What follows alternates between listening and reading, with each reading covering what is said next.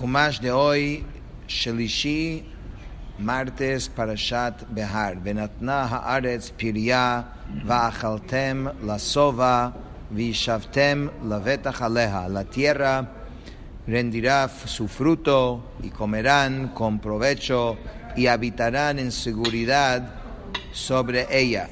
Dice Rashi, venatna haaretz v'yishavtem lavetach aleha. La tierra rendirá y habitarán en seguridad sobre ella.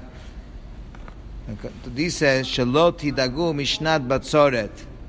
Entonces, eso quiere decir que no se preocuparán por la posibilidad de un año de sequía. En la pasuk anterior, estamos hablando de... También dijo las mismas palabras, Vishavtem al haaretz lavetach. Ahí era...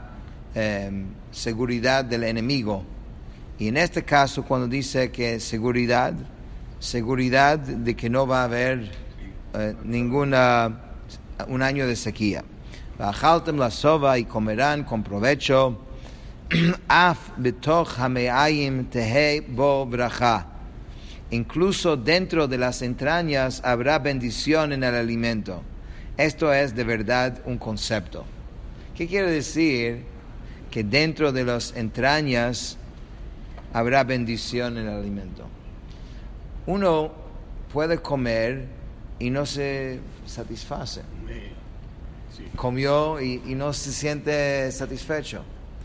Y puede comer y sentirse satisfecho. Entonces la brajá no es solamente tener comida. La brajá es que la comida haga su efecto sobre la persona. Igual es con todo brajá. A veces, con la parnasá, exacto. Todo brajá no es cuando te llegó el dinero solamente. La pregunta es, ¿qué vas a hacer con el dinero? Si vas a poder gastarlo para cosas buenas, si te va a traer brajá. A veces uno se confunde de verdad dónde está la brajá o cuando la brajá es completa.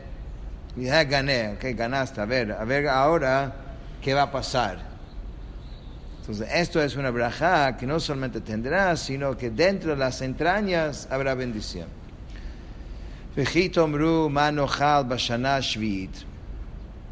Y si ustedes dicen, ¿qué comeremos en el séptimo año? ¿Cómo es esto? ¿Que no vamos a trabajar la tierra? ¿Cómo va a ser? Hein lo nizra velo neesof et tevuoteinu. Que no sembraremos ni guardaremos nuestra cosecha, dice Rashi, el abayit, en la casa, no vamos a guardar en la casa nuestra cosecha, que con yain o perot, ailon, usfichin habayim alehen, vino, frutos del árbol y las plantas que brotan por sí solas en el campo, todo lo cual crece de sí mismo sin que el hombre lo siembre. Vitziviti et birchati lachem bashana hashishit ve'asat et hatfuah l'shlosh hashanim. Yo mandaré mi bendición para ustedes en el sexto año y producirá una cosecha suficiente para los 3 años. Dice Rashi l'shlosh hashanim lektzat hashishit minisan ve'ad rosh hashanah ולשביעית ולשמינית שיזרעו, והשמינית במר חשבון ויקצרו בניסן. Para una parte del sexto año, desde el mes de Nisan hasta Rosh Hashanah, para el séptimo año y el octavo, ya que sembrarían en el octavo año en el mes de Mar Cheshvan, y cosecharían en Nisan cuando la cosecha ya hubiese crecido completamente. La cosecha normalmente llega a su madurez en el mes de Nisan.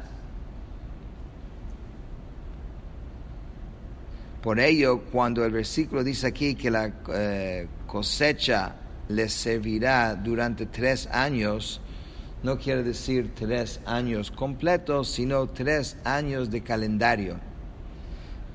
O sea, para el resto del sexto año de Nisan hasta el final de este año, el séptimo y parte del octavo. ¿Ok? Igual que el maná doble el viernes. Concepto similar. וזרעתם את השנה השמינית ואכלתם מן התבואה ישן עד השנה התשיעית, עד בו תבואתה תאכלו yashan. Sembrarán en el octavo año, pero comerán de la vieja cosecha hasta el noveno año, hasta la llegada de su cosecha comerán de lo viejo.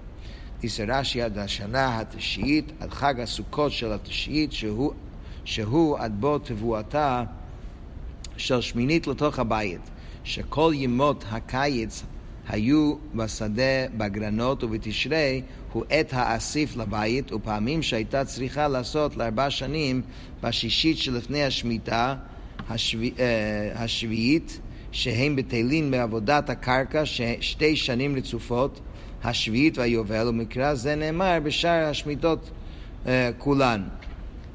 Hasta el festival del Sukkot del noveno año, que es la época que la cosecha del octavo año entra en la casa para guardarla, pues durante todos los días del verano las cosechas permanecen en el campo. El mes de Tishrei, cuyo 15º día es Sukkot, es la época que se mete la cosecha dentro de la casa. Y había ocasiones que era necesario que el 6º año produjera no por 3 años, sino por 4 años, que es en el 6º año que tenía lugar antes del 7º año de Shemitah, justo antes del Yovel, cuando la gente permanecía ociosa de labor de la tierra durante 2 años consecutivos, el 7º año de Shemitah y el año de Yovel. Pero este versículo, que únicamente menciona 3 años, fue dicho con respecto a los demás años de Shemitah, pero no quiere decir que en ese año la brajá, que era necesario por 1 año más, tenía ese brajá por 4 años. ¿Cómo no puede cuadrar Yovel con Shemitah si empiezan desde el mismo momento que se entregó la Torah y es cada 7 años y otro 49? Yovel es un día después, un año siguiente. Claro. Porque es el 50º y no el 49. No coinciden, ¿no? Por eso está diciendo que... Pero es del 49 al 50, del 50 al 51, porque aquí, el año 50 es el primer año del año 50. Aquí no tocamos el tema de cómo se calcula el Yovel, ni cómo qué sabemos y qué no sabemos. Estamos hablando que cuando se sabía y cuando había un milagro adicional, que la tierra se comportaba diferente, diferente en ese año que otros años de Shemitah. Ya es, o sea, un milagro encima de milagro. El primer milagro era de todos los Shemitah, que la tierra sabía como que era Shemitah y daba los frutos necesarios para los años necesarios. Y también sabía cuando era Shemitah del año de Yovel. Bueno, la tierra no, hay que lo mandaba, ¿no? Es una manera de decir. והארץ לא תימכר לצמיתות, כי לי הארץ כי גרים ותושבים אתם עמדי. La tierra no podrá ser vendida a perpetuidad, pues mía es la tierra, ya que forasteros y residentes ustedes son conmigo.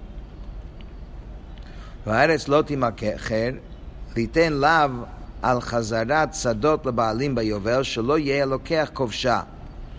Esto fue anunciado para imponer un mandamiento negativo con respecto a la restitución de los campos a sus dueños originales en el año de Yovel, para que el comprador no se aferre a ellos. Litzmitut lefsika, la mejira psika olamit.